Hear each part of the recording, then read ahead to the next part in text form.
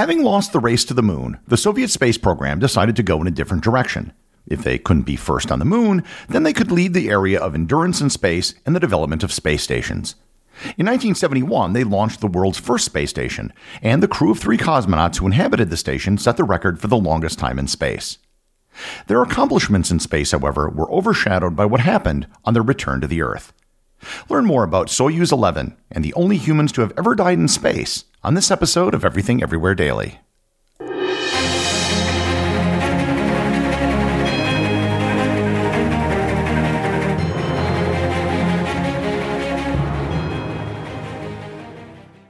This episode is sponsored by Heaven Hill Bottled & Bond Bourbon.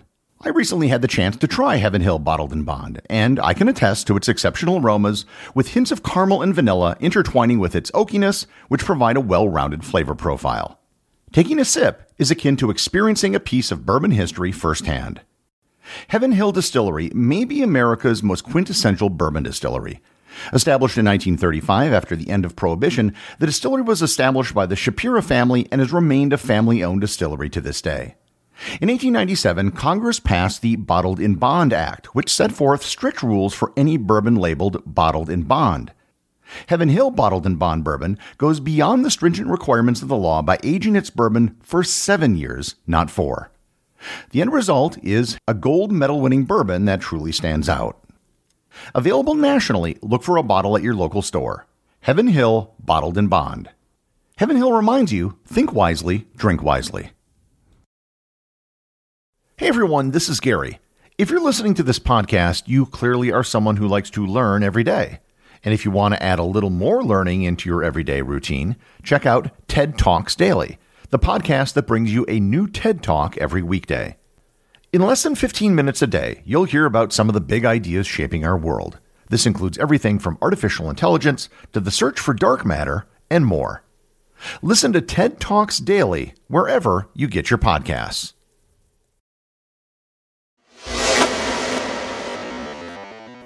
It's common to think that the space race between the United States and the Soviet Union ended the moment Neil Armstrong set foot on the moon. That, at least, is the American perspective. According to that view, after starting from behind in the early 1960s, the United States leaped ahead in the space race and crossed the finish line before the Soviets. There's an element of truth to that, but it isn't the whole truth. In reality, the Soviets never really made a serious attempt at landing a human on the moon. The race to the moon was really more a race that the Americans had with themselves. The Soviets, knowing that they couldn't beat the Americans to the moon, shifted their attention to try to dominate Earth's orbit. They were going to build the first space station, where cosmonauts could stay for extended periods of time with the goal of establishing a permanent presence in space. On April 19, 1971, while the United States was still in the middle of the Apollo program, the Soviets launched Salyut 1, the world's first space station. Salyut 1 was intended to be a proof of concept. It was to fly in space and be a home for cosmonauts for a few weeks before returning to Earth. It was approximately 20 meters long and 4 meters in diameter. The Soviets didn't have a great deal of experience with orbital rendezvous and docking. Vostok 3 and 4 in 1962 and Vostoks 5 and 6 in 1963 both attempted to rendezvous in space, but they only got within a few kilometers of each other. Soyuz 3 attempted to dock with the uncrewed Soyuz 2 in October of 1968. Soyuz 3 came within a meter of their target, but eventually had to abandon the attempt due to a lack of fuel to continue orbital maneuvers. This is relevant because 3 days after Salyut 1 was launched, the first crew flew up to the space station. Soyuz 10 was to be the first crew on Salyut 1. They managed to rendezvous and soft dock with the space station, but due to a technical malfunction, they were unable to hard dock, which would allow them to transfer spacecraft. With the docking unsuccessful, Soyuz 10 immediately returned to Earth. The failure of Soyuz 10 was an embarrassment. In their next attempt, they were sending up a more experienced crew in Soyuz 11, led by Alexei Leonov, the world's first spacewalker. However, just 3 days before launch, during a routine physical, one of the crew members, Valery Kubasov, was found to have a lump in their lung. Fearing tuberculosis, the entire crew was scrubbed, and the mission was given to the backup crew. It later turned out that the lump was nothing more than a pollen allergy. Soyuz 11 was launched on June 7, 1971. The former backup crew and now main crew consisted of 3 cosmonauts: Commander Gregory Dobrovolsky, research engineer Vladislav Volkov, and flight engineer Viktor Petsayev. This time, the rendezvous and docking was a success. The technical problems had been solved, and Soyuz 11 became the first successful docking with a space station in history. The docking process was time-consuming, as this had never been done before. It took over 3 hours. They had to check to make sure that all the seals were tight between the capsule and the station. They had to make sure the electrical and hydraulic connections were all working. Most importantly, they had to make sure the pressure in both spacecraft was the same before they could open the door. The mission aboard Salyut 1 consisted of a lot of maintenance and testing, as this was the first space station to have ever flown. They had to test all of the systems on board the space station to make sure that everything worked. They had to check the navigation and control systems of the space station to change its orbit and conduct maneuvers. One of the objectives of the mission was to establish the record for time spent in space, so they did have quite a bit of time on their hands. They conducted scientific observations of the Earth's surface, studying geology, snow, and ice cover, as well as observations of the atmosphere. Perhaps most importantly, they were able to conduct studies on themselves, as they now had spent more time in space than any other human beings.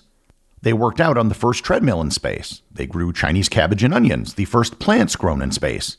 And they operated the first astronomical telescope in space. They also did daily television programs for Soviet citizens from space, something that Soviet journalists dubbed Cosmovision.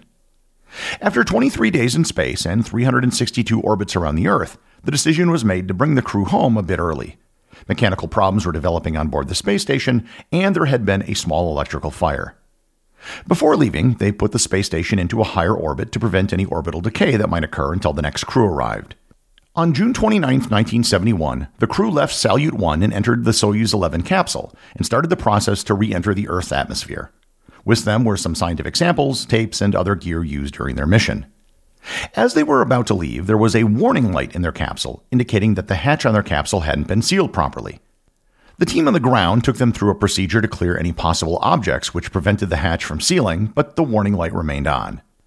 Despite the warning light, ground control determined that the hatch was in fact sealed, and they were given the order to separate from Salyut 1. As they pulled away, they circled the space station and took photos of what had been their home for the last 23 days.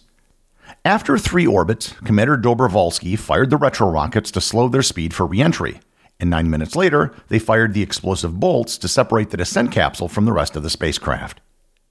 As far as everyone on the ground was concerned, the return went according to plan. The capsule re-entered the atmosphere, the parachutes deployed, and they landed not far from their target in what is today central Kazakhstan. Mission Control was worried when they didn't hear any voice communications from the crew when they re-entered the atmosphere, but those were relieved when they saw the parachutes open.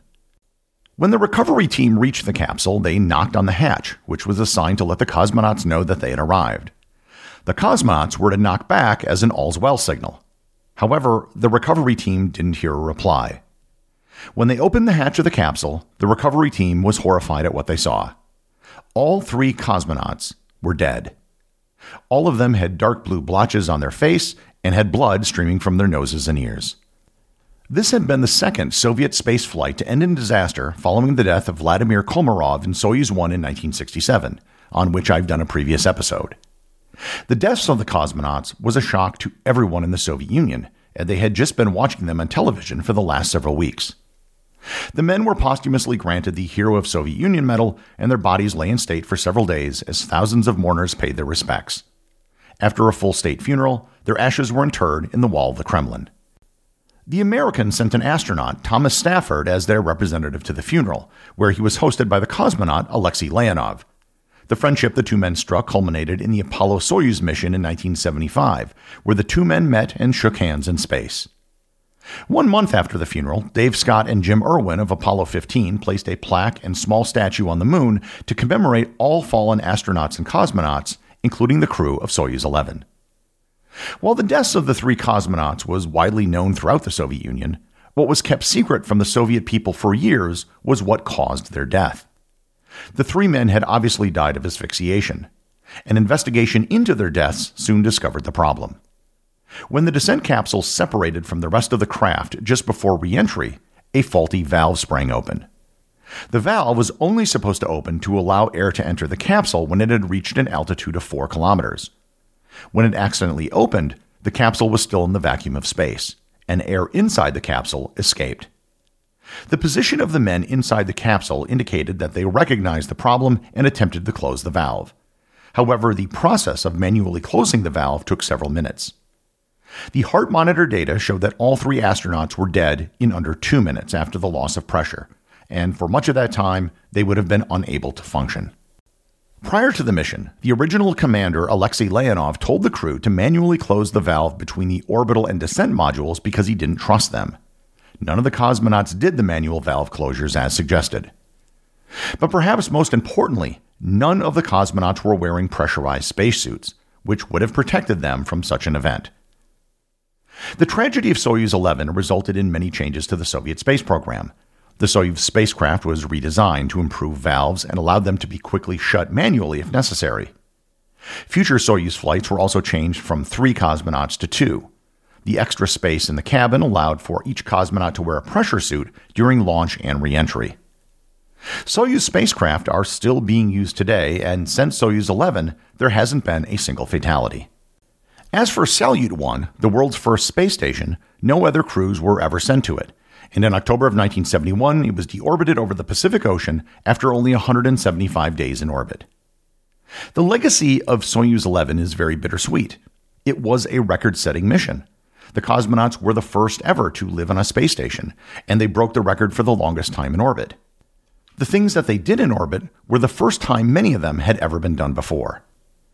In the end, however, Soyuz 11 has gone down in history as one of the greatest tragedies in the history of spaceflight. As all 3 cosmonauts died above the Kármán line while still in orbit, they remain the first and so far only human beings to have ever died in space. The executive producer of Everything Everywhere Daily is Charles Daniel. The associate producers are Thor Thompson and Peter Bennett. Today's review comes from listener Hen Cow over on Apple Podcasts in the United States. They write, "A great podcast. Thanks for making this podcast. It is very stimulating and easy to understand. I look forward to new episodes every day." Well, thank you, Hen Cow. Be aware that genetically combining hens and cows might be intellectually interesting, but it could result in a flying hybrid bovine chicken that could take over the world. Remember, if you leave a review or send me a boostagram, you too can have it read on the show.